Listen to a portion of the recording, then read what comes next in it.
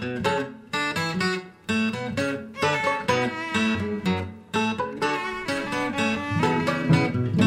is Pretty Much Pop, a culture podcast, haven to fragile artistic types too tender to experience the real world.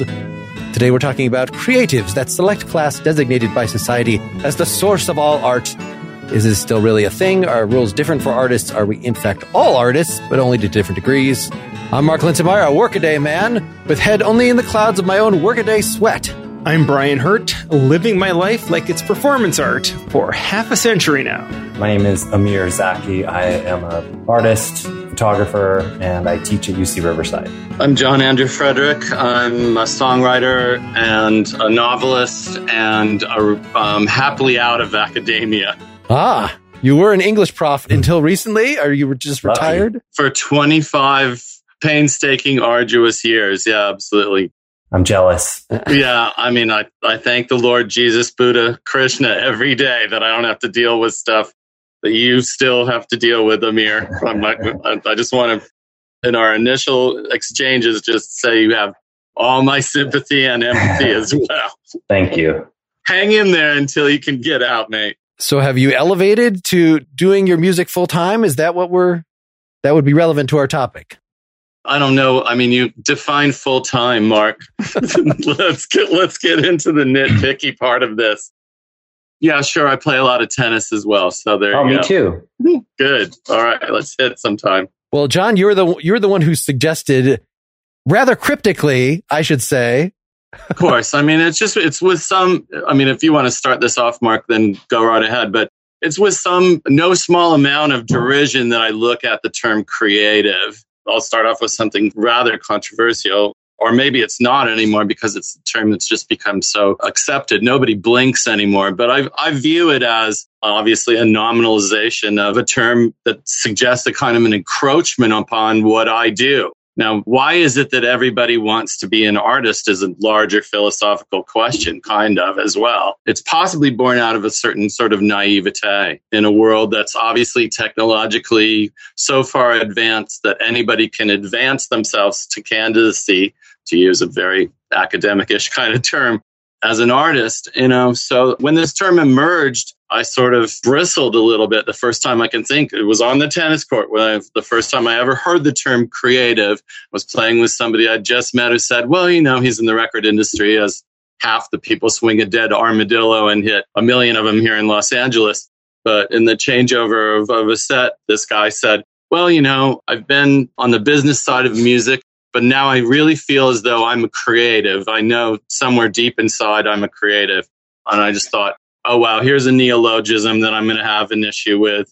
Because I have an issue with so many things. Modern, that's for sure. But I wondered, why is it that this term emerged? As I said, I could theorize that it comes from people wanting to be something perhaps that society has glorified, necessarily or unnecessarily. I don't know. So anyway, that's my opening salvo. So I was then, when you threw that via a half a sentence that was forwarded to me from your publicity person, I called Brian. We've been looking for some episode to get Brian back on. You said this topic needs work. Do you have an opening thought of where you thought this was going to go, what you want to get out of today? I do, but I'd rather respond to John if I could, because I think that we originally were talking about something a little broader, you and I, Mark, but this idea of creative specifically as a thing or as a term, maybe it really is a very Los Angeles thing, John. I don't know. That's the first time I heard it as well, was talking to somebody in the TV and movie business. And I can see why, from a very business standpoint, it exists. And there are people who create, and then everyone else exists to get their hands on it and change or ruin what it is in the movie making business. It didn't make me bristle the way it did you, but it seems very icky and maybe a little transactional more than anything else. I feel like if you are an artist, you're actually someone who is creating art. If you are a creative, you are someone who is creating something. Content. And what that something is, who the hell can say, right? I mean, I've already had my coffee, so I've created something today, right? So, I mean, what is that term? We did get Mark into some bigger issues about not just what the term creative might mean, but also what the term artist is and what it implies, and what is art and what does that imply. And of course, we can get so big as to completely lose all focus. So I'm fine staying narrow on this discussion. Very interested to hear also what Amir has to say about this. It's pretty interesting because I guess I don't hear that very much. I think that term creative, I have to do a lot of social things with art openings and things like that. And other artists that I know don't ever refer to themselves that way. I've certainly never used the term. I think it might be something, oddly enough, used by people who aren't artists.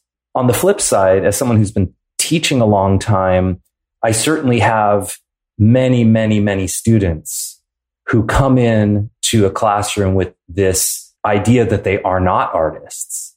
And that makes me bristle worse because it's not a superpower. It's also not sort of natural in a lot of people. I never made art growing up. Nobody in my family was an artist. When I picked up a camera and started making pictures, I understood something about. You were going to say something clicked. I almost did. I did that before. You're right. I hesitated. It is this thing about sustained observation and work and process. So it isn't mysterious. So I do think a lot of people genuinely could be artists who don't think they are because they grow up in a place that absolutely does not reward that kind of thinking or cultivate that kind of thinking. Zero, basically, until college. I mean, I went to my daughter's high school, back to school in her art class. And I mean, I shouldn't say much, but it's grim. I mean, art up until college is grim. The attitudes or the work itself? The way they that teach you were, it. okay. No, the way they teach it. I looked at those student paintings and they were all shit. It is pretty much, actually. I mean, that's the truth, is that they have the capacity to teach way more sophisticated work than they do. And they just don't for the most part. So if you assert that it's not a mystery, the making of art, the production of it, the generation of it, et cetera, or whatever. And you guys, this term might be a sort of generational thing because you hear the term, well, I'm a creative, a lot more from the millennial group than you would necessarily from somebody in our demographic. Sure. But how do you account for then the fact that so many interviews are conducted where the interviewers ostensibly trying to get at the mystery of how many times have artists been asked, how did you come up with this? Even to put it in formulaic terms, what's your formula? What's your secret? I can't remember. It was one of these two Francines, either Francine Prose, the novelist, or Francine Duplessis Gray, a historical novelist. I can't remember. It was maybe a David Frost show where he kept trying to have a go at her to say, how do you write? How do you do this? And she adamantly, if not aggressively, refused to answer the question and said, stop probing me. Don't try to get at my little treasure trove of inspiration and replication of what's inside of me. So how do you account for the fact that the general public or intellectuals, et cetera, who aren't artists but who love art, seemingly and perpetually try to get at what the person's secret is? And I bristle at that as well, of going, not only do I not know how these things come about, other than the fact that I'm a god upon this earth, but also I don't want to know. I don't really want to know. I think that will spoil it somehow. You know, I mean, it's like saying, okay, well, how do you define being in love with someone or love itself? How would you respond to that notion of that it really is a mysterious process? Maybe you're talking as a photographer, you're talking about, technological stuff too. There's a little bit less mystery involved in that because you've got an apparatus on your side, but so do I. It's a great question. So basically, this just came up. I get interviewed from time to time and written or whatever. And this question about what inspires you, that question has driven me crazy forever. I hate it. I usually answer it in a really glib way. I answer it in a sarcastic way. And this time I decided to engage with it. I actually texted my friend who's a longtime he's a Zen teacher. And I said, I feel like I should approach this like a koan, like really take it seriously. Why do you resent the question? Because it seems facile and it also seems like a gigantic misunderstanding. But I think it's because we don't know. And so part of it is that we don't know. I really took it sincerely and I slept on it and I came up with some clever answers that I didn't like. And the most honest thing I could come up with was what inspires me is finding potential or seeing potential. And I can make that really broad or I can make that specific. But really, it's as someone who's observing the world and capturing parts of it, it's really about identifying potential, something that can become something else. I don't think that's particularly mysterious, but it might be a little bit abstract if you just don't practice doing that. I mean, that's the other thing, is that it's a process and a practice. You know, we talked about tennis. Like, being a tennis player means you play tennis a lot. Right. Nobody says, what's the secret? What is your secret of tennis? Well, I like tennis and I did it. Au contraire, there are many YouTube tutorials that purport to try to tell you how to get yourself in mental shape to win and or technological, because it's an incredibly technical sport. So, but how do you actually become a good tennis player? You just play tennis a lot. I would wonder, Amir, if someone was hoping for an answer that was either going to be useful or insightful, you might not have satisfied them. Giving an honest answer, hopefully satisfactory to you, and if they're no closer to understanding either how you do it or how they might do it, well, that's too bad for them. I mean, that you could get an honest answer or a helpful answer, but maybe you can't get both.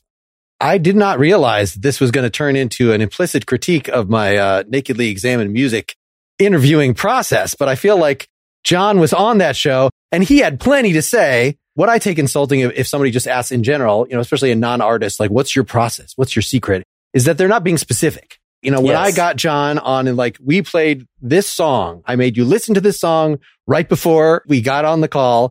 And then I said, what was going on? What inspired this song? You might not remember. It might be from some years ago, but if it's something in the last year, then what was your process in coming up with that riff or whatever is something that is answerable. And in fact, it's a very mundane answer. It's not a secret answer. It's either, well, every day I go down and I screw around on my guitar and like I come up with these riffs and I record them on my phone. And this is one that I came back. Like, it's of something very concrete like that. And that's why I feel like that is like tennis. Yes, of course, there are lots of techniques. And when you get it, you know, into a masterclass level, there's different, like, oh, what can I do to get the perfect backhand or whatever? And there's lots of things like that in every art. The more complex the art, the more little tricks like that you could get from people. But for the most part, it is, as Amir said, simply do it a lot and you stumble on things. People's capacities to do it certainly differ, but it is a path that anybody could start. That's why I brought Amir in here, that we talked about photography last time and how adjacent photography is to everyday experience. And everybody has a phone. You can sort of start actually paying attention to the composition of your pictures, watch a YouTube tutorial, do something to become more artistic rather than merely snapping that it's a record that you were at some place. But the suggestion in that is the longer a person does something like engages in songwriting or photography or painting or drawing or writing fiction, that perhaps all they have to do is continue to do it, put in the work, do it for a long time, and something truly artistic will emerge from it. And there's lots of, evidence all over everywhere to suggest that's not the case. You could call it art, but there's good art and bad art. So, and that's obviously, who was it? Which of you guys wrote the thing about how commerce determines what's art? Amir, was that you? Or yeah, Brian, something about NFTs. Yeah, NFTs. Yeah, that's again a neologism or an acronym that I don't want to know about as well. And apropos of you don't want to know how much money I've put into my backhand here, you guys, from expensive tennis coaches. John, you just mentioned bad art. Is bad art art? Are we making that allowance? I suppose it is. You'd have to say, to create something out of nothing. This is why I'm equally rattled by another Los Angeles reference here, where, not only am I surrounded by creatives, but also actors. So when an actor describes what he or she does as they're an artist, again, maybe it sounds defensive and uber traditionalist or whatever. I think, I want to ask them, okay, what did you create out of nothing? And, again, I'll be referred to as a hickory stick, as a fuddy-duddy, as someone who's defensive and wants to protect. And yet again, one of you guys, I think it was Amir, it was you, talked about the workmanlike element of creating art that I don't consider. I was joking when I said that I'm a god upon this earth because I make something out of nothing or what have you. But I also think that there is an incredible craftsmanship element that comes into that. I wouldn't deny that. But back to what you said, Amir, the mere fact that you said that you hated that question of what your influences are, suggests that there is a kind of a hostility in the interviewer's, reporter's query to say, like, where does this come from? As if to say that, you could be poked and prodded to divulge the secret to what you do. And of course, that's invasive on some level. But then again, I'm a reactionary. So what are you going to do? I see it more as maybe a naivete and completely non-judgmental in that sense, is that someone who maybe they are an artist, but just don't work in that field, and they really don't have an understanding of where it comes from or what the process is. And John, you might appreciate this, being asked ever, where do you get your ideas? To be asked that as a writer, I don't think people are really expecting any kind of great insights, but it truly is the sort of thing that's not something that they're able to do, and they really are curious. And to give an answer that's short would be meaningless, and one that is long would be impenetrable. You know where you get yours, and I think anyone who writes knows where they get theirs, and that's fine. It's all stolen. All of my sci-fi book ideas, Brian said, are completely It's all stolen. Beowulf, right? I mean, that's how I got my idea. No, but I think that you're hitting on something, like Brian, that for me personally, when I get asked that question, perhaps what sets me off is maybe not this personal one interaction with someone asking me that. It's maybe the fact that I'm continually reminded that as a culture, it seems like the vast majority of people don't understand what making art is like or what being an artist is like. And it's not that it's so special. It's that it's not taught. It's not something that we understand very well. Certainly don't understand the history of art. I mean, it's like learning a language. So I think it's partly a resentment about having to answer questions that seem kind of dopey. I'm just trying to think of some other example. If they were interviewing someone in any other field, like Mark said, they would ask a more specific question. What is it about this particular project when you did XYZ was inspiring to you? The vague, what inspires you, what moves you, just sound like they didn't do their homework. They didn't even look at your fucking website. You know what I mean? Like they didn't look at your work. They didn't think 10 seconds about, oh, this person is making work that is has this subject matter. What is it about this? That would be light years ahead of the question, what inspires you? Where'd you get the idea that you can teach someone to be an artist just because you teach photography? I would never presume to say I could ever teach someone how to write a song or write a short story, or certainly not a novel. I taught creative writing the entire time, just kind of snickering up my sleeve and or cringing at myself, even presuming to do such a thing. Is it because of your medium? No, not at all. I think what you can't teach is self-motivation. This is the struggle of teaching. The artist part is just like, I feel like a recognition of they have to feel less self-conscious. They have to feel like their ideas are interesting. They have to feel like they know how to do something, write a draft, look at the draft and make changes. Same as writing. Make pictures. They look at them. That's not good. They have to be self-critical. You can't teach self-motivation. You can't teach self-criticality. Those things seem to be things that are cultivated from when they're very little. I mean, I have kids. It definitely comes from. But you can teach that they're necessary, and hopefully get that across. You can say it till you're blue, part of but the process, right? Yeah, that it's hard work, and that Stephen King talks about that all the time. That talent isn't what gets his books written. It's hard work that gets those books written, and I think that's probably true of any creative medium. That it's a lot of toil. And if you're not willing to do that, and I think, John, you were talking about you just can't expect to practice and become an artist or start creating good art. But if you can learn the concept of deliberate practice, where you are always being critical and looking at ways, specifically to improve, and hopefully going through a cycle where you are leveling up on occasion, you really can hopefully get from bad art to good art. Stephen King even thinks about the subconscious as being workmanlike. He's used this analogy, I think, in stories. Like you set the workmen that are going on inside you, you kind of set them up with a task. You're doing your daily writing thing. And then, you go watch the game or whatever, and the workmen continue, so that then that's where inspiration comes from. It's not just that you wander around looking at the sky, maybe unless looking at the sky is your method, that there are ways that we are dealing with ourselves.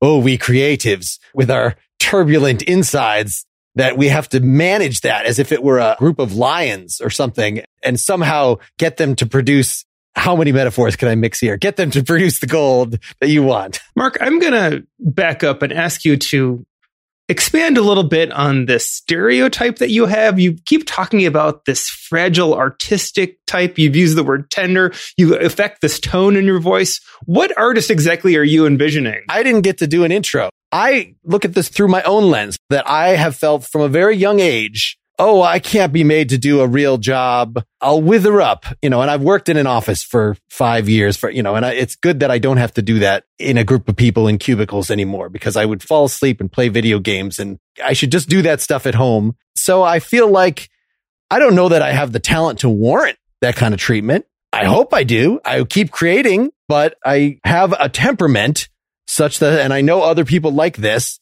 that I kind of wish that I lived in medieval times or whatever, where it would be, yes, I might be the servant of the king and produced to his whims, but I would be given some sort of ability to frolic freely, and the age of the artist who has to economically justify himself and say, hey, if what you're doing is valuable, that means other people should have to pay for it, should be willing to pay for it. That's a very high price to exact from any artist, even a really unquestionably talented artist. And so, those of us who are merely self-motivated have an even tougher time with that. Wow. I didn't mean to say this is my therapy session that we're going to do today now, but just in terms of just to reframe. So I feel like we older folks have the advantage, and maybe this has happened differently in different arts, but in music, the punk revolution was a big thing. So that before the punk revolution, it was like you study music in school, or even if you are a rock and roller, you can tell who the people with the powerful voices. They're not operatic singers. They have their own kind of quality, but still Robert Plant is like an amazing, objectively amazing singer. And it's the same with really good guitarists and things. But punk came along the late 70s, the mid 70s, and said, no, you don't have to do any of that. You just have to kind of have an attitude and have fun. And that is a new way of creating, right? I interviewed somebody from the Mekons, which is a punk group that was just a bunch of art school students. They didn't even play instruments, and they would get together and just make musical sounds. And eventually, they got better in a traditional way, but that was tremendously freeing. They say about the Velvet Underground. Everybody who heard the Velvet Underground started a band. So I thought, Amir, in talking to you about photography, that there was something similar, just, in the fact that everybody has a phone. There was an entryway in which, like, if you just thought music was opera, then there's a definite distinction between the creatives and then the normal people. And I feel like society was never the same once we opened that up. But it sounds like, John, you'd think that all those people are just pretenders and they're not producing good art. They're just emitting crap is not, doesn't actually get you anywhere. Whereas I feel like keep working at it.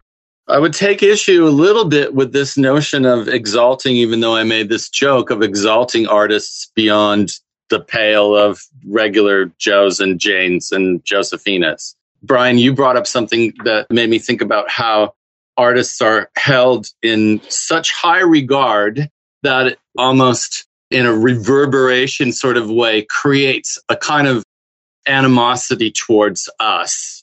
Any of you guys ever read any Karen Horney? She was a great psychologist who was a contemporary of Freud. She talks about how in relationships where somebody feels as though in a relationship, like a love relationship, so much more above the person, you look up to this person, only for so long can that sort of weirdly symbiotic relationship carry on until resentment sets in. So the mere fact that people do look at artists as these people with a kind of divine inspiration or a gift, like, well, they were just born with it. Jimi Hendrix just saw a guitar and automatically, instantaneously knew how to play it. That kind of sets up a situation where this prodding, etc., and or encroachment, like what I was talking about in relation to the creatives term, will just be an eventuality. I wanted to respond to this parallel that Mark's making between maybe music and photography, especially because of how populist both things are. But the punk thing is a very good starting point. So I think that the parallel would be if everybody with cell phones, not if everybody, if a subset of people with cell phones who know they can take pictures of the same thing over and over again, smashed them and did something actually interesting. I think the distinction is that whatever these movements are in music that are revolutionary, they're thinking about what they're doing, whether they're playing instruments with no instruments, they're thinking about that. They're reflecting. So the fact that billions and billions of people are making the same pictures.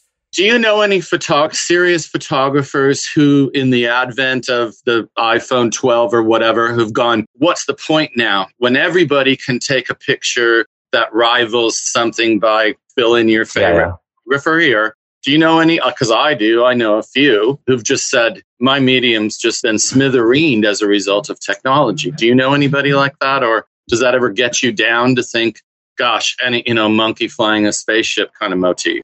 It kind of raises the stakes a little bit. Everyone responds to it differently. I think that some set of photographers are certainly moving into images that are meant to be seen on a screen. I'm not particularly one of them, although I do so I have parallel practice. I make a ridiculous amount of photographs on my phone.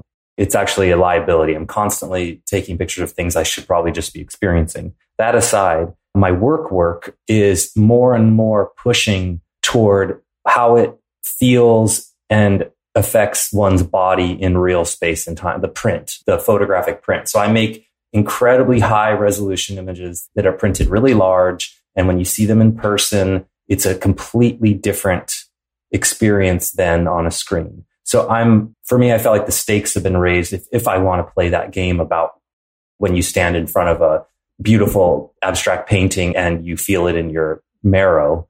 That's what I want to do with images as objects, not as, but yeah, I mean, I don't know anybody particularly who's sort of given up because of it. You could also aver that they were meant to stop anyway. Sure. And maybe that's an excuse. And because this squares with Mark, where you were talking about reaching an audience with your music, right? For instance, if Jove in the clouds came down and said, look, sorry, mate, you're not going to reach anybody. Do you want to carry on making music?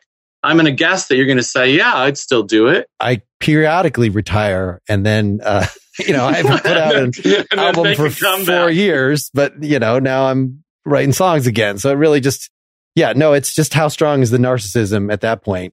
But I want to bring in Brian, not only because he was, a longtime co-host of the show, but as spending more and more of your time on the writing with your brother and producing these like a whole manuscript, then maybe nobody will see it. Maybe this will just be, the practice one because none of the publishers picked it up and we'll just move on to the next one. What is your reaction from your experience to these points that have been made, regarding sort of the punk revolution, the barriers to entry and reaching an audience, etc.?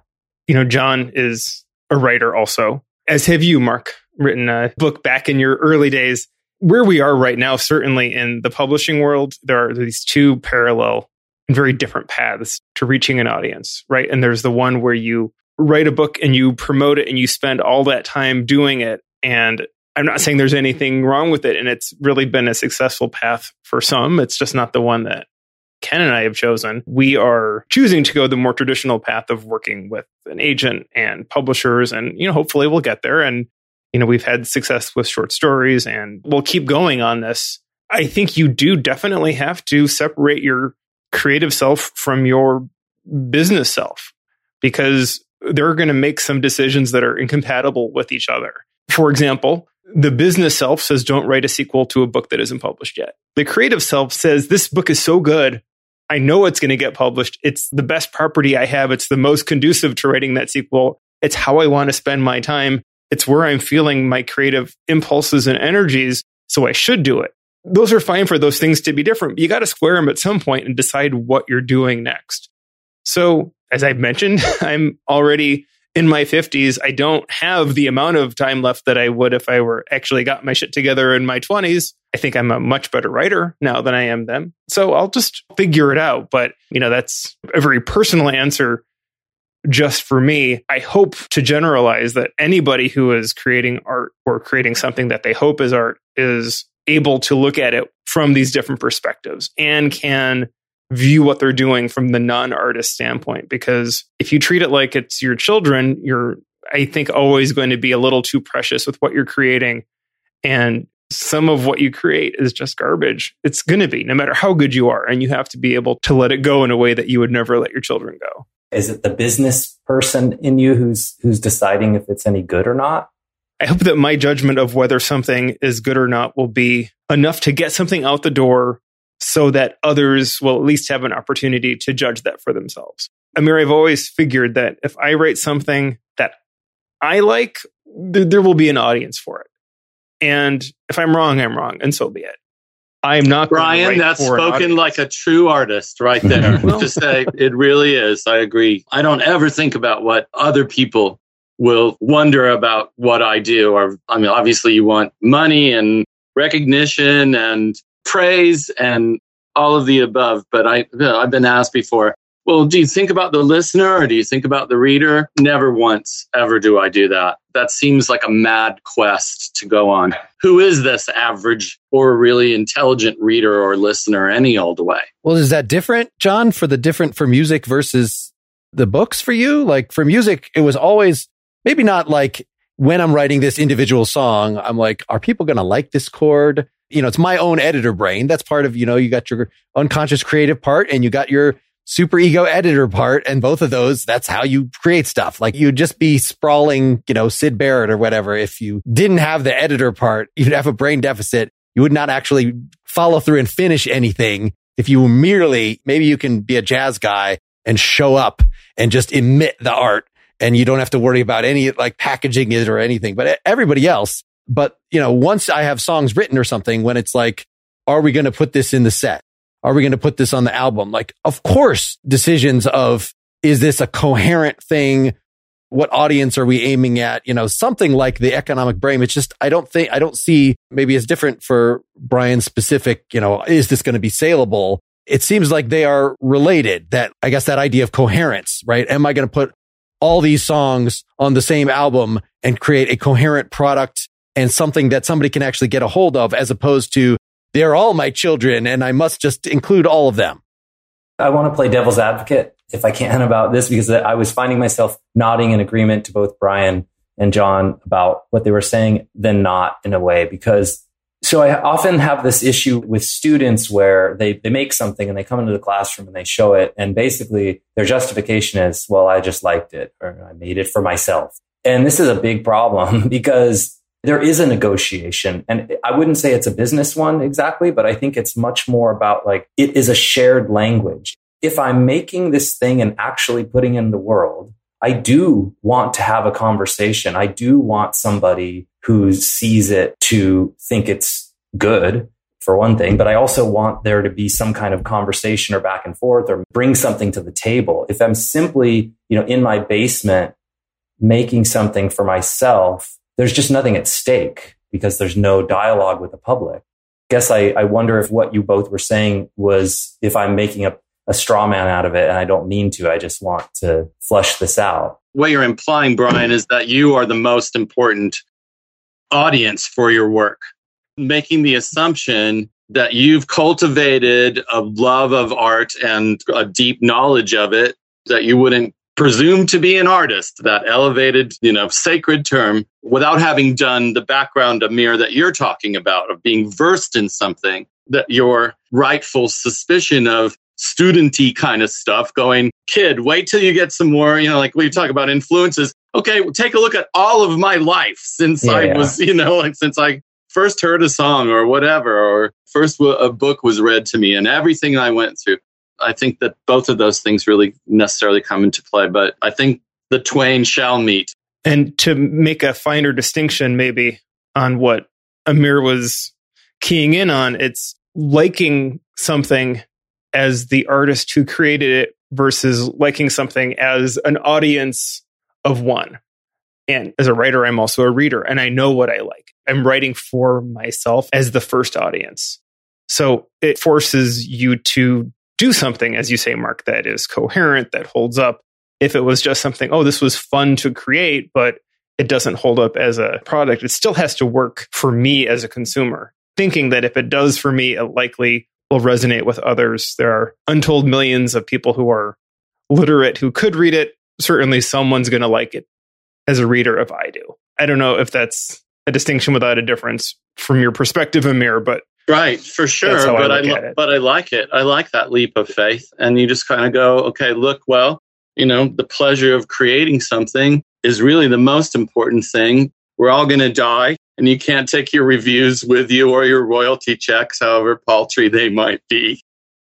So the mere fact that you take pleasure in that, Nabokov, they asked him, why do you write? For the pleasure of writing. I mean, I think that that's an incredibly valid response to it, too. I was at a panel that Ben Bova, the science fiction writer, was giving, and he was asked at one point whether it wasn't his job as a science fiction writer to predict the future. He said, no, it's my job as a science fiction writer to feed my family. And I have this luxury where it really isn't my job to feed my family, at least not from writing science fiction. I have another job that pays the bills. So it's a true luxury to be able to take that leap of faith when you don't have to wonder if your ability to put shoes on your kids' feet depends on whether your art sells or not. I think that's super important to realize. I feel very similar about it. I recognize how lucky I am with all that. But I see artists who do literally have to pay the bills with what they're making, and you're going to make different decisions. You're going to think about that business part. You're going to think about what sells, what you think might sell much more. This totally dovetails with another conversation that, Mark, you could get a different panel for this one, of how success could be the ruination of certain people. You look at, maybe some people that you admire early on in their career, whose work later on, turns to mush just because they had a massive audience for what they did. Wes Anderson, about whom I wrote a book called Fucking Innocent, early films, because those are the only ones that I rate, the first three. I think that everything he's done since Tannenbaum is absolute rubbish. I would advance him as an example of, wow, this guy got way too big for his talent. Anyway, but that's a corollary discussion. I also see in musicians, if they had a big hit, if they were like, really something in the 90s or the 80s or whenever it was, and then as happens, fashions change. They don't have the major label thing anymore. A lot of them just stop producing, as opposed to somebody like you, John, who just was sort of self-motivated throughout, never had that huge success. That big hit. And so had on his foolish errand. I really admire the artists. Like I just talked to Robin Hitchcock, who had some success, in the 80s, had a member of REM in the band opening for them, but then just didn't slow down at all. It's clearly that's not why he was doing it. So having that sort of internal resourcefulness, I know that's not what you were talking about, John, in terms of being praised too much and given too much money. And that's the sort of Brian Wilson being driven to, what's the, is it the Dewey Cox story, where there's a sort of parody of some of these, I believe I'm thinking of the right film, where he's just having a conversation with somebody, this personal conversation, and it turns and they look and there's like a whole studio full of people that are just sitting there waiting for, as if the auteur, will finally grace us, that this is clearly, there's such a thing as too much success. I think it's a related phenomena, though, to have enough success that then, well, I'm not getting the millions of fans that I was before, so why even bother? Mark, to ask Robin about why he continues to, be so prolific with such little remuneration for album after album. I can imagine that he wouldn't take kindly to that. I've asked other people similar things, but you can ask it in a nice way. Oh, it's so great that you're so self-motivated in this way. I recall an interview with Paul Simon, after Graceland came out. I think he was on Letterman or something. And it was like, oh, how is it, that you got this big comeback? And he just denied the question. I don't care. I just produce stuff on an ongoing basis. It's great that this particular album was selling a lot. He's a guy who, they say, he locks himself in a room for 2 hours every day and writes. Talk about your workman-like approach to things. I mean, God bless him for doing that, if that's how he chooses to call up whatever inspiration he's got left in the tank, to mix a metaphor too. I want to go on the record saying I think Life Aquatic is a very good movie. So just... All right, we're not going I'm not going to fight you, Amir. We just met. Come on over and drink a beer or have a coffee with me, and I'll tell you why you shouldn't like that film. That's fine. No, people defend it too. I've listened to their arguments and stuff. I don't have an argument, but I know we're entering the last lap here. I want to suggest that, as great as the punk revolution was, that making music more populist, making art more widely very populist, as you put it, Amir, I think has had the effect of actually making it completely mercantile, as I'm not in a position to judge your music. In fact, I've had this with even club owners, very commonly, I'm trying to get a show, you send them the demo, they're not interested in the demo in terms of like, do I think this is a good band? Like some particular club owners, maybe they see themselves as DJs or something. And like, I'm helping good music get out to the world. But mostly it's just like, how many people can you bring in? Like, I don't even care about your demo. Look how open-minded I am. I'm entirely democratic. You could have the most fucked up art rock stuff that's ever been. As long as you can put people in the seats, it's fine with me. I will not cast judgment on your stuff. That open-mindedness to the point of, I don't even listen anymore. I'm looking for some other metric because quality has become so pluralistic and so dispersed and so populist that there is no way that anybody can make a judgment about anybody else's work. So we'll only pay attention to extrinsic things about it, like how much money it makes. That's been going on for quite some time now. I mean, even since the 90s. If we're going to wrap up, one thing I'd like to recommend to you guys with my tongue in my cheek isn't by me. It's by a friend of mine named John Tottenham. He's a poet here in Los Angeles, and he writes for an art magazine called Artillery.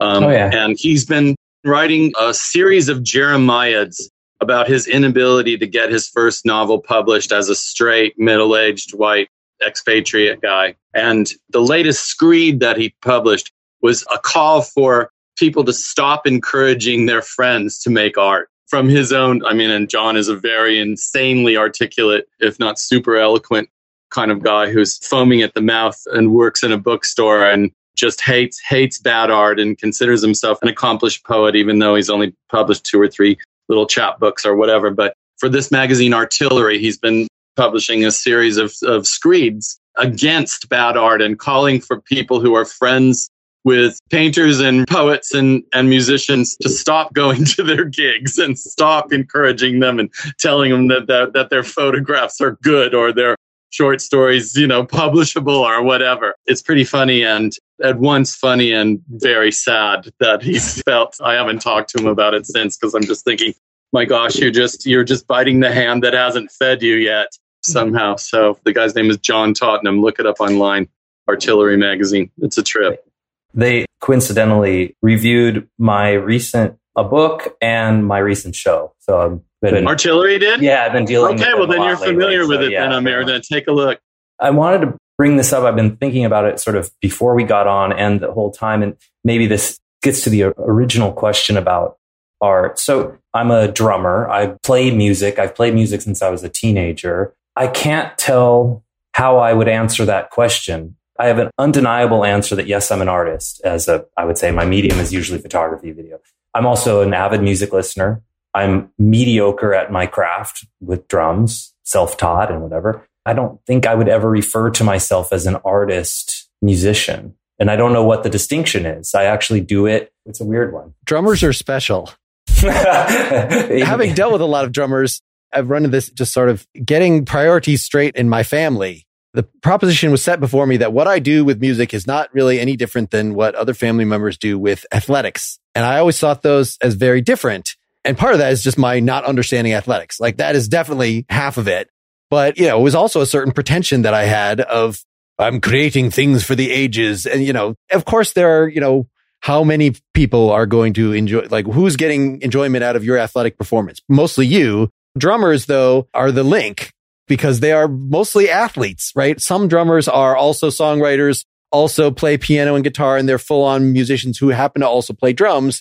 But some of them are just, you have to deal with them like a whole different animal as far as a band member goes. They get all the chicks. So, what more do you want? You want artist status as well? That's frosting to the many layered cake there. Like, of course you're an artist if you're a drummer or you make something out of nothing. It contributes to something else. That's a work of a whole. Yes. Drummer. Yes. And it is athletic. And the combination of those Vades, poet, creator, and athlete, hence get all the chicks. Vader. I thought you were making the point that I thought you were citing some study that they often also play sports, but you just mean drummers are athletic because they're using all 4 of their limbs. In their mindset. You're working way harder than I am, up there on stage. Yeah, good ones. Yes, this is true. Brian, were there any last topics, any closing thoughts I know we've gotten into an area that you don't care covered so few about. of our original topics we had in mind. I don't know why we would why we would start now, Mark. Fair enough. I feel like this had a subsection. Any final words on creatives? What have we learned about the term creative and whether we like it or not? When I'm king, they'll be abolished. Yeah, we won't have that term anymore. You won't get to pretend to be an artist or artist adjacent. Like they make advertisements for things like, well, it's an apartment that's Beverly Hills adjacent and it's in. I take the term from the opposite perspective, that I feel like I am a populist, and I'm surprised as somebody who does stuff adjacent to punk rock that you aren't where I am of this. Is I would absolutely encourage the more art we have in the world, the better. I don't subscribe. I'm just talking about the term. I'm talking about the term and people who identify as that. I'm not with my friend Tottenham who wants to stop people trying to make art. I don't want an embargo on that. I want an embargo of people encroaching on my territory, trying to elevate themselves in the great, hegemony of society. Somehow stay off my turf, creatives. Because again, when I'm king, you're not going to exist anymore. You won't be able to identify as that at all. I guess if society no longer rewards us creatives monetarily, then we have to use our little terms and our little islands to distinguish ourselves. Of course, so we can everybody wants recognition. You think about that. That's what we want more than happiness, more than money, more than anything. They want, even if it's not necessarily a purple ribbon, or a gold star, it's to say, hey, I see you for what you are. But creatives are below the artists. I'm sorry. Everything I said about us being, these awesome entities or whatever, obviously I'm doing that somewhat facetiously.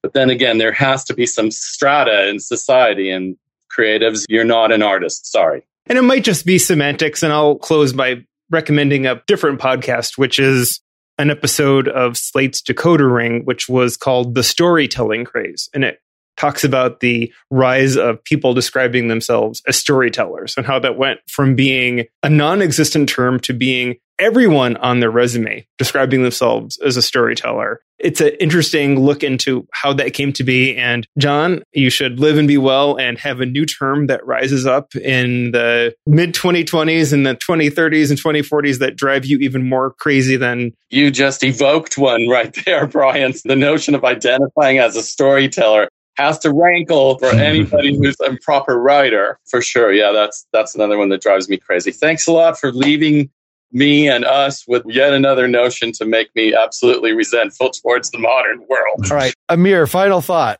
Oh, well, I had a question. I guess the question, Mark, is the populism that you're interested in because you want the culture to recognize art or value art better, or you literally just want more of it?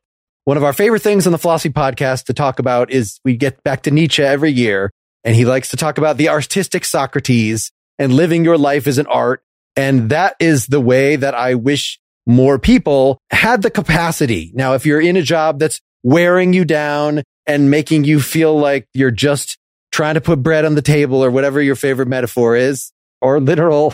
Yeah. So I want art classes to teach people that art is not just a thing that you do in school and that you leave behind, but that it should be a part in some way of everybody's life, however bad you feel like you are at it, even if it's not good enough for anyone else to hear.